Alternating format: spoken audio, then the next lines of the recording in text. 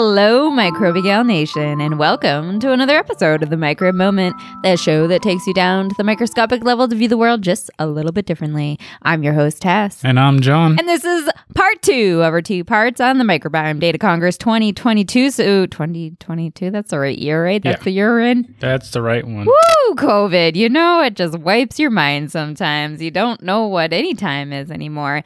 Anywho, if you are just tuning in, you haven't listened to part 1, go ahead and listen to it, unless you're not really into the science behind microbiome, in which case maybe this is a part to just skip over. And this is going to be a bonus episode for you all, so we're going to do it ad-free and without any interruptions, and it's going to be packed full of science nuggets that we've learned from the Microbiome Data Congress. And today is all about looking at day 2 of this Congress. So if you are just joining us, you have no idea what we're talking about. We went to a conference. It was called the Microbiome Data Congress, and it just completely blew our minds because the speakers were phenomenal. The guests were phenomenal. Like, it was just fantastic. There were so many good nuggets, and we just feel like we wanted to share some of the nuggets that we learned here with you guys. All right, so let's dive into it. We talked a lot in part 1 about some of the rolling themes, and I'm sure those will come up as we talk about the various different talks that we had. But the first session was about precision medicine and translational microbiome, which I am totally in for. I'm really excited to see where this field goes. Yeah, especially the first one. So what was it? The discussion was enrichment of oral-derived bacteria in inflamed colorectal tumors and distinct associations of Fusobacterium in the mesenchymal subtype. Yeah, and this was given by Allison Bird. So one thing that I loved about her talk is that she just called it Fuso. She was like, Fuso this and Fuso that. Like, she just dropped the bacterium. She's like, we're giving them little nicknames, which I love, you know, and I love that sort of thing. Yeah. So what they did is they actually took a look at what? It was like 10-year-old fixed tumors of colorectal cancer, and it's been kind of shown that there's an association with these fusos with colorectal cancer. But really, what they saw was there was an association with bacteria in the tumors that they had on the slides. Interestingly, they found a lot of oral bacteria or bacteria that's in your mouth that was associated with these tumors. And also the gut. Yeah. No, they also saw gut ones. It's just really interesting that they saw oral ones. Yeah, I think they identified like 74 species, 50 of them from the gut, 20-something from the oral microbiome. So it's kind of interesting that there is that mix in the colorectal tumor microbiome. Right. And that there is a colorectal tumor microbiome. I don't think I ever even thought about that. It was actually really strange, too, because not only that, but it was like where it was on the colon determined better or worse outcomes too. Like they were talking about the left side and the right side having better or worse outcomes. And I never thought that that would be a thing. Yeah, it was pretty interesting. And they see a strong association that like these specific strains of the fusos, I think they're producing something that had a negative effect on the tumor outcome, and the metabolites that the bacteria are producing may actually be inhibiting the effectiveness of treatment for these tumors. Mm-hmm. Yeah, I think we've been studying cancer for so long, but it is pretty recent that we're starting to connect cancer with the microbiome and really connecting the microbiome with like everything, just everything, because the microbes control us. Did you have anything else to add to her discussion? No, I don't think so. I thought it was a very interesting discussion about oncology and the microbiome. So moving on to talk number 2, this was Catherine Putunti, and she had a pretty fun talk because not only did we move away from human poop and into human pee, but we also talked about sex a lot. So that's fun. She got a little cheeky with her presentation as well. We love a cheeky presentation about sex and urine. No context. You figure it out for yourself. But anyway, so her big thing is a lot of people, we go through life, we hear that urine is sterile. Not true. Urine is not sterile. No, it's got a bunch of microbes. Bunch of stuff in there. And I think where this kind of came from and what she said, which makes a lot of sense, is when we're taking urine samples and looking at whether or not there are microbes, really what they're looking for is, do you have a UTI? And UTIs are caused by E. coli. A lot of times, yeah. And so they grow just a little bit when they take your urine sample, they grow just a droplet of that urine really on a Petri plate that is made for E. coli. It's made specifically for E. coli. It has all the things that E. coli wants to live. It's grown at the temperature E. coli likes to grow at. And so if you don't have E. coli, nothing will grow on that plate. And then you can say it's sterile. Not true. Different microbes like different sugars. They like different food intake. They like different temperatures to grow at. And she showed another plate where you can put more urine onto a plate, grow it on the same plate that you do with just the droplet, and other things will grow because you have a larger biomass. You have a larger sample size to grow the microbes from. And they grew it for a longer time, too. Right. But the urobiome, as they call it, the urinary tract microbiome, is filled with not just bacteria, but also viruses and fungi. Specifically, they looked at the female urobiome over time. And they said, like everything else with females, menstruation and sex will change. But there's also these phage that are in there that will change. So phage, they're viruses for bacteria. So that's what a phage is. And so that will also change your urobiome. She also used a MultiTOF, which, we're sort of super jealous about because MultiTOF is like the Death Star. And it's just like this giant laser that zaps all the microbes to pieces. Yeah. So I'm not exactly sure how this experiment works, but they had a beneficial bacteria that I believe that they found in the urinary tract, and they exposed potential pathogens to the supernatant. And I think they found that it caused stress and caused light death of those pathogens because the stress caused the phages to activate in those pathogenic bacteria. I believe that's what the experiment was. Yeah, and so they found that these phages are actually super prevalent in the urobiome. They found that 86% of genomes that they found in the urobiome actually contained at least one phage, which was, that makes total sense, but I didn't really ever think it would be that high.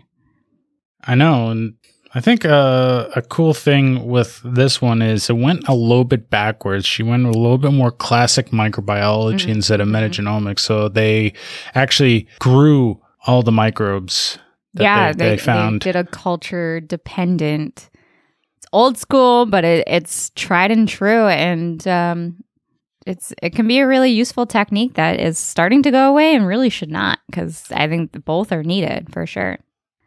Okay, let's talk about Jeff. So Jeff has been on the podcast before. He's fantastic, and we love him to pieces. Go check out his other episode if you want to learn about him. Really fantastic guy, fantastic researcher, and we'll probably have him on the show again because he's cool.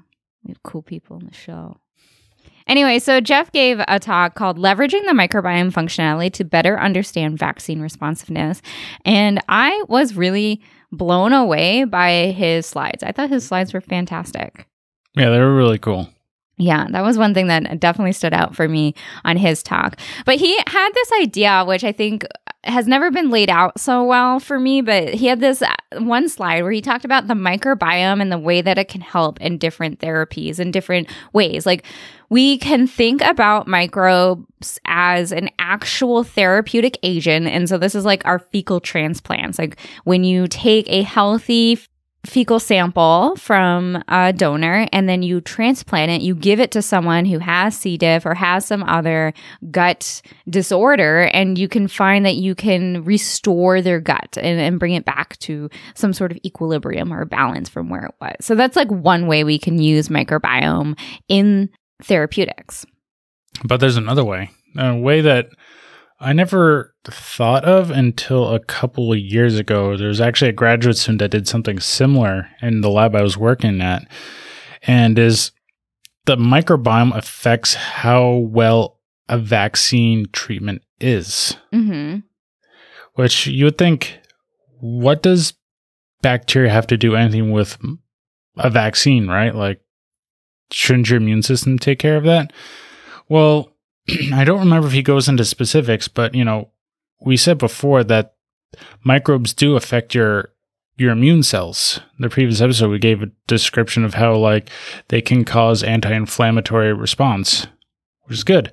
So I remember he talked about giving a vaccine to mice here, and then he used antibiotics to clear the gut, really. And the titer, or how many antibodies that they had for that particular vaccine or the pathogen is protecting against dropped significantly and stayed low and only started to go back up once the bacteria started reestablishing in the mouse's gut. Right. So we can use this microbiome knowledge as a way to sort of optimize therapies and so it's all about how the microbiome's affecting therapies that you might give someone and then using that knowledge to adjust those therapies for that specific person and their individualized microbiome that they have. Right. The other ways that you can use microbiome in therapies, there are two other ways that microbiome plays a role in therapeutic care. The first is, which we've talked about on this podcast. I think both of these we've talked about on the podcast before. But the first is drug discovery. So we've talked about how we have antibiotics because of microbes. Microbes produce these products. We can then isolate these products and turn them into antibiotics, which is how we got penicillin.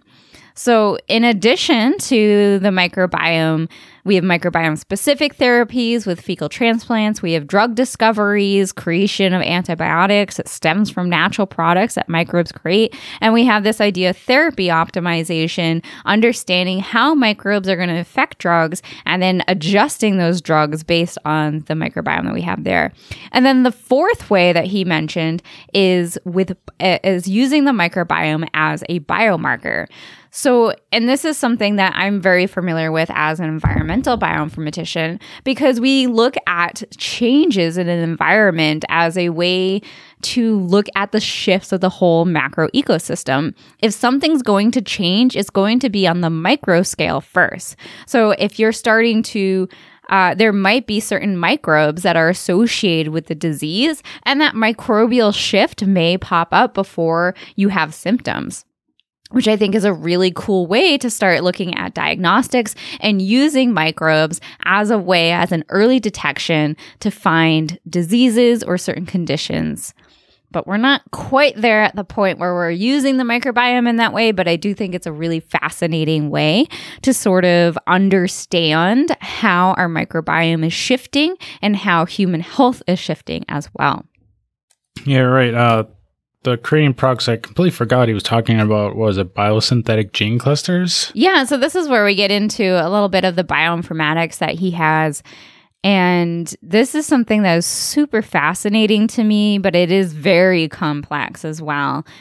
So I'm not sure how in depth we can go with this or how much we even want to talk about this. I think Jeff and I talk a bit about this deep learning, machine learning way of connecting BGCs to therapeutics. But we didn't even go that deep either. We could probably spend a long time on this topic. A whole episode on it, probably. Oh, at least. And this is something that's coming up in the field, and it is pretty cool. And it's just, I think at a very high level, it's the ability to use machine learning, to use artificial intelligence, to use some of the computer to help us identify novel genes that, again, are not based on databases. This is trying to understand the complexities of bacterial genomes, of this unknown bacterial genome pieces, and identifying some function, and eventually getting to the getting into creating products and developing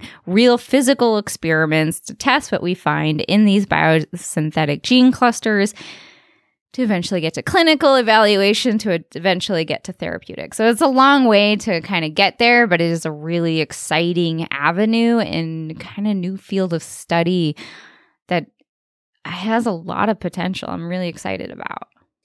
Maybe we should have Jeff on again to go more in depth about that. Oh, I'm sure we could have him on again. And maybe some of his collaborators. I think a lot of the machine learning people are in Europe somewhere. I can't remember exactly where, but it would be very interesting, but I'm not sure. If you'd be interested in hearing more about machine learning, why don't you send us an email or talk about it in the comments? And if we have enough people, maybe we'll get Jeff on and talk a little machine learning, biosynthetic gene clusters. Yeah. All right, let's go to Laura Cox. So Laura Cox, she did something that has always been part of my favorite thing in the human microbiome space, and that is talking about the gut microbiome's association with the neurologic diseases. Specifically, she looked at MS and ALS. Yes. Yeah, so this is the gut-brain axis, which I think is so fascinating. It's actually the first thing that got me into microbiome. It's just that connection between the two. I just think it's fascinating that like your gut, these microbes, because I mean, again, it's like the whole concept that the microbes control us and they are more powerful than anything. If they're affecting our brains, right? Our brains is our control center and they can like hijack it. Whoa. Yeah. So cool. So one thing that she said that I think was really cool, Laura Cox, she said, the bacteria can make every neurotransmitter that we know today. And there's a lot of debate, I think, in the field about whether or not the neurotransmitters that the microbes are creating are going up to the brain or if they're not going up to the brain. A lot of people talk about the serotonin levels and how 90% of serotonin is created in your gut, but whether or not 90% of the serotonin created in your gut is 90% of the serotonin in your body is, or 90% of what your body uses, I think is still to be determined. But it is a very interesting fact that the gut microbiome has the capability of creating these neurotransmitters that really affect our mood, that are the driving force of a lot of our mood. And so she looked specifically at MS and the microbiome, as we talked about. And so MS, if you don't know, multiple sclerosis affects people between 20 and 40 years of age. It's more prevalent in females than in males. And it's thought to be driven by T cells and B cells that are also associated with amplifying inflammation. So specifically, she found that there is elevated Akkermansia and a decrease of another bacteria, and this is related to Treg cells. Yeah, I can't remember exactly how all this works, but yeah, it was kind of interesting. They did show that like giving some sort of probiotic led to a decrease in pro-inflammatory chemicals. But yeah, this Akkermansia was like negative correlated. It is increasing these pro-inflammatory. Negatively correlated with disease-induced mobility issues, right? So it's like negatively correlated with not just MS, but other yeah disorders like that, like ALS. But they looked into this more and they saw that there's like these 4 clades or these 4 groups of Akkermansia. Mm-hmm. It wasn't ubiquitous, Mm-hmm. and we actually mentioned this a little bit before in the first episode about. Yeah, I like that you didn't use the word strain. Yeah. I'm trying here. Yes, it was great. It was great. Yeah, but it goes back to the idea that a microbe that we put into a bucket they're not all the same microbe. They have different genetic variations and they can have different reactions and interactions with the human host that will affect disease in different ways. So it's not necessarily you have to have Akkermansia or you don't need Akkermansia. It depends on what is the genetic makeup of that specific microbe. Right. One of them had a very protective effect, right? Right. And this was actually specific for ALS model. In mice. Right. Yeah, because they didn't do this with humans. Yeah, so they looked at all these four quote unquote clades, and they found one. What was it? It was beneficial in inhibiting genes in the immune system that affect inflammation. Mm-hmm. Which is kind of strange. Like all these mobility issues seem to be kind of circled around inflammation, which I just find interesting. But that's beside the point. And I think it was also like a butyrate producer, if I remember correctly. And so I believe they used other butyrate producers, and they also saw a decrease in symptoms as well. Yeah, so I thought her talk was really cool. It went into sort of the gut-brain axis, which I think is fascinating, and we totally need to go into more on this podcast. Right.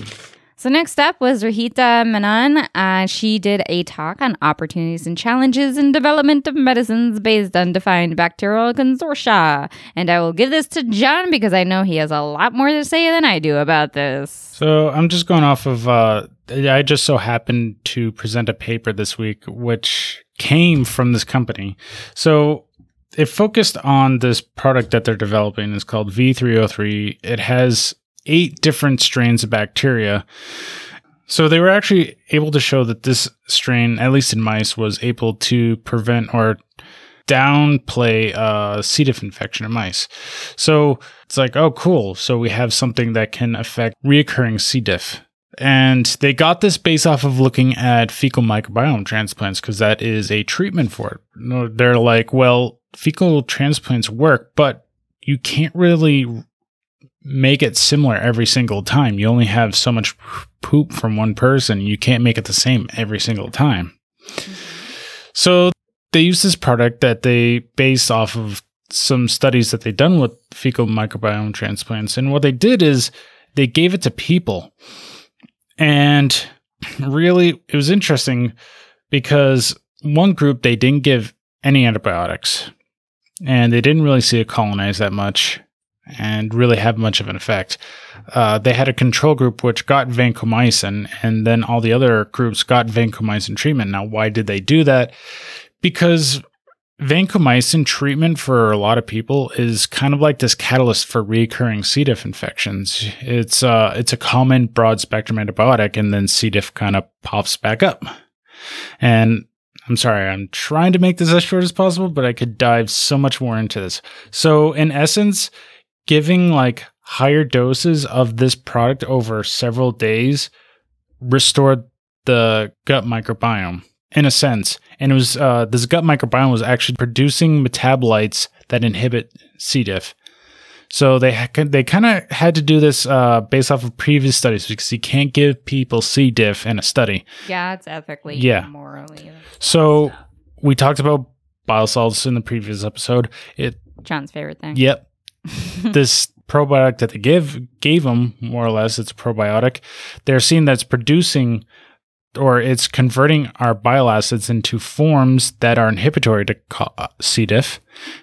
I won't say cholera, but that's also true. And that is the cholera collab of the episode. It is. But it also makes short-chain fatty acids, which also has been shown to be inhibitory to C. diff infections. So they're really looking forward to moving to phase 2 trials. And I think it has a good chance of really maybe making it to market. Yeah, I guess we'll see. All right, so the next session, I think the next two I'm going to group together because I think they were very close in what they were saying. But the next two were talks that were sort of flipping the script again. So a lot of times when we study microbiome, we're studying it from the microbes, the way that the microbes are affecting the host. But what about the host? What about you? How are you affecting your microbes? You affect your microbes all the time. And underlying that, it's your genetics. Your genetics are also going to be affecting the microbiome. So we had Serena Sana, who gave a talk called Lessons Learned from Future Directions of Genetic Studies of Human Gut Microbiome. And then we had Jinyan Fu, who had a talk on bacterial genetic landscape and its relevance to host health genetics and environment. Pretty much, she was looking at, is there something in our DNA that's affecting our gut microbiome? Now, most of the time, the effect is very small. Mm-hmm. We don't really notice it. However, she was able to find 2 markers, I believe, or 2 variations in the human genetic code that actually substantially affected or significantly affected the gut microbiome. Specifically, they looked at lactose intolerance. So not being able to, if I remember correctly, if you're lactose intolerant, you're not able to produce that enzyme, right? And that actually affected bifidobacterium in your gut. Like, I believe there was an increase in bifidobacterium. Which is generally regarded as a symbiont. Yeah. Beneficial. A good microbe. Now, she didn't say it, but, if you're not using the lactose, I believe the microbes are. So that's why you see an increase. And another one, interestingly, if I get this correctly, it was encoding your blood type, ABO. And specifically, you have these, I say antigens, but people associate antigens in a wrong manner. There's types of sugar on the red blood cells that some people are able to secrete and some aren't. I think it's depending on what type of blood type you have. And when they secrete, it gets into the intestines, but I forget which bacteria that affects. Yeah, I don't remember. I think it's Colensia. And the big message, I think, was, we found 2 sites. The other papers have found others, but overlapping papers haven't really found similarities in these variations. And really to get a better understanding, genetic studies should have like between 40 and 100,000 samples. Which is so massive. Yeah. 40,000 samples. That's a low end. Yeah. Like, I can't even imagine having 40,000 samples to analyze. Right. That's so much responsibility. That was the biggest thing, was like you need this big sample size in order to be able to see these differences in effect. Yeah, I mean, it makes sense. The more data you have, the more noise you're going to have. It's going to take some while to analyze that. But, I mean, if you have the capability, you have the computational power, then the more data and you have the money, the more data you have, the better you're going to get. So Jinyin Fu's talk was very similar in the fact that I think they even used sort of the same data set in a lot of ways too. So she looked more at SNPs, or single nucleotide polymorphism. Basically means that there is a slight genetic variation between one microbe to an X. Very, very small amount. Right. So a SNP is basically one nucleotide. Very, very small differences. So what I remember from this study is they were looking at the same person, but they collected fecal samples at the beginning, and then they compared it 4 years later. Like, did they see changes in the microbes over a period of time, right? Mm-hmm. And from what I got is, it really depends. Some bacteria don't really change much. There isn't really much SNPs, but other species show a much higher integration of SNPs, or they see a lot of these mutations. Yeah. Yeah, which is an interesting finding. Yeah. So Iana Brito had a talk about microbiome-associated disorders. And the first thing that she said that I thought was really captivating was this fact of looking at the data visualization that we have. And she pulled out a heat map, which, if you don't know what a heat map is, it's a bunch of tiles, and they're all colored different colors. They're on a scale, right? So red might be you have more of it, and then blue might be you have less of it, and purple means like you have a neutral amount of it, right? So it's kind of like this heat map, this way of visualizing. But what this is really representing is a single function or a single microbe, and kind of teases out all the interactions and makes a super highly complex thing incredibly one-dimensional, which is not what microbes are. So it's sort of like when we grow a microbe on a petri dish and we say, hey, microbe, what do you want to excrete today? And it's going to excrete something totally, its metabolism is going to be completely changed on a petri dish when you grow it on high sugars with high carbons and high nitrogens and optimal temperature. It's going to be 100% different than if you throw it in the gut and say, good luck, kid, you know? So it's just like this idea of even the way that we're visualizing the microbiome, we're trying to captivate these communities, we're trying to sort of understand what they're doing, but in trying to understand what it's doing, we take out so much of this complexity and try to make it one-dimensional so our brains can comprehend it, which I thought was something that's sort of mind-blowing in a lot of ways, or mind-shifting, I guess, is this idea that we are trying to be more complex or more creative in the way that we study the microbiome, but our typical data visualization is not much better than looking at a microbe on a petri dish. Right. So that was my big takeaway from that one. And this was another one that got sort of into homology versus databases versus... It was cool. So, like, here's as far as I got with understanding is she was looking to see if bacterial proteins were interacting with host proteins, I think, right? Mm-hmm. In that way, can we determine the human pathway? What is this doing to humans? But pretty much they're looking at this interaction between bacterial protein and human protein, creating a human pathway, a human reaction. And can you translate this to possibly like human pathogenicity, like conditions, and possibly create therapeutic treatments for that? Yeah, so I thought that was my biggest takeaway from Iana's talk. Yeah. Okay, so the last talk that we're going to talk about is Katrine Whiteson. So she had a very interesting talk about COVID and wastewater. So she hails from my sister college, my sister university, University California, Irvine. I hail from University of California, Riverside. So we're right next to each other for a bit. And she did a lot of really cool work. It sounds like she has a really exciting lab with lots of different things going on, lots of collaborations, which I thought was really cool. But at any rate, she had this Orange County phage team is where this whole thing started. And they wanted to look at phages inside sewage, inside wastewater in Orange County where they are. But, then March 2020 came around, shut everything down, and everyone kind of had to shift their research a little bit. And so she decided, well, we have this Orange County phage team set up, and there is this need right now during the pandemic to understand what is the viral load of COVID, and can we use sewage, can we use wastewater as a way to help track for public health measures. And so she took her team and she shifted to tracking COVID-19 in wastewater.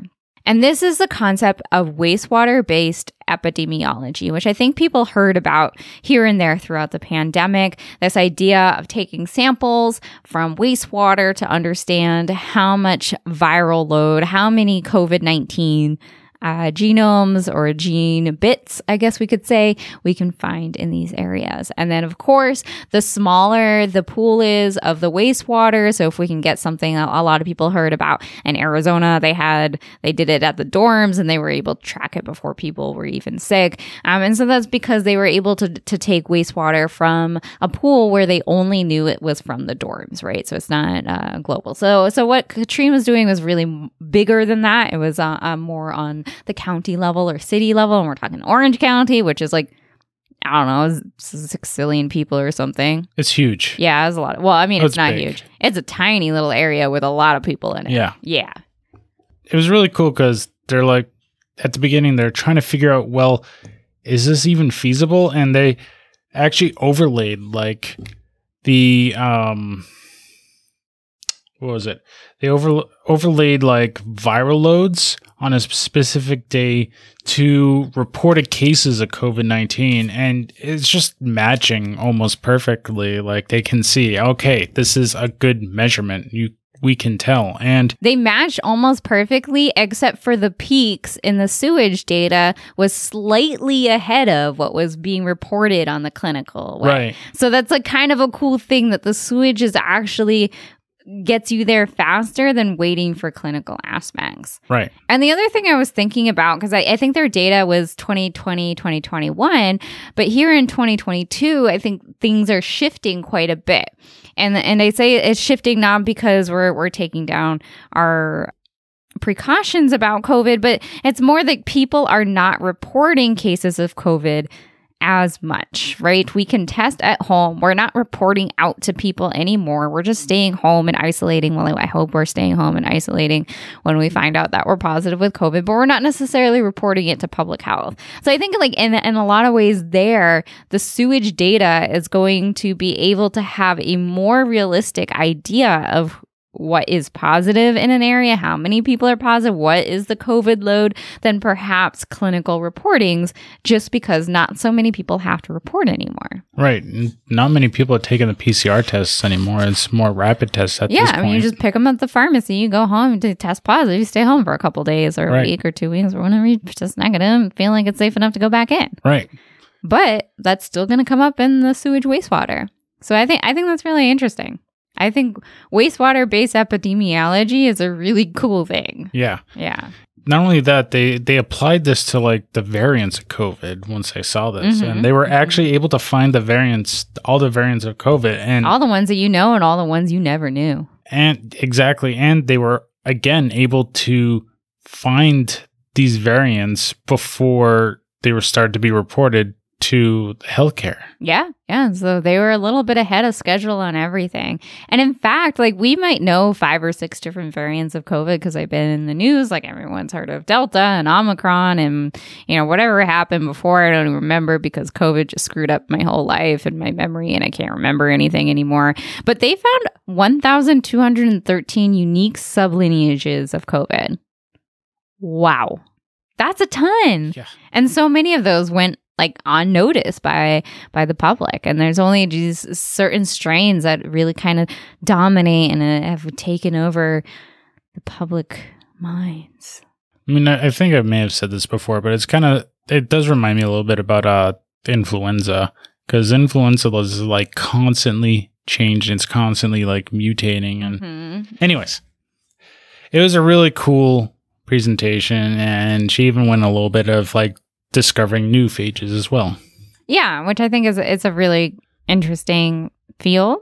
And it should be, at the end, she kind of tied it into monkeypox, which is the new virus that everyone is talking about these days. And I think wastewater epidemiology has a great place for public health in the future.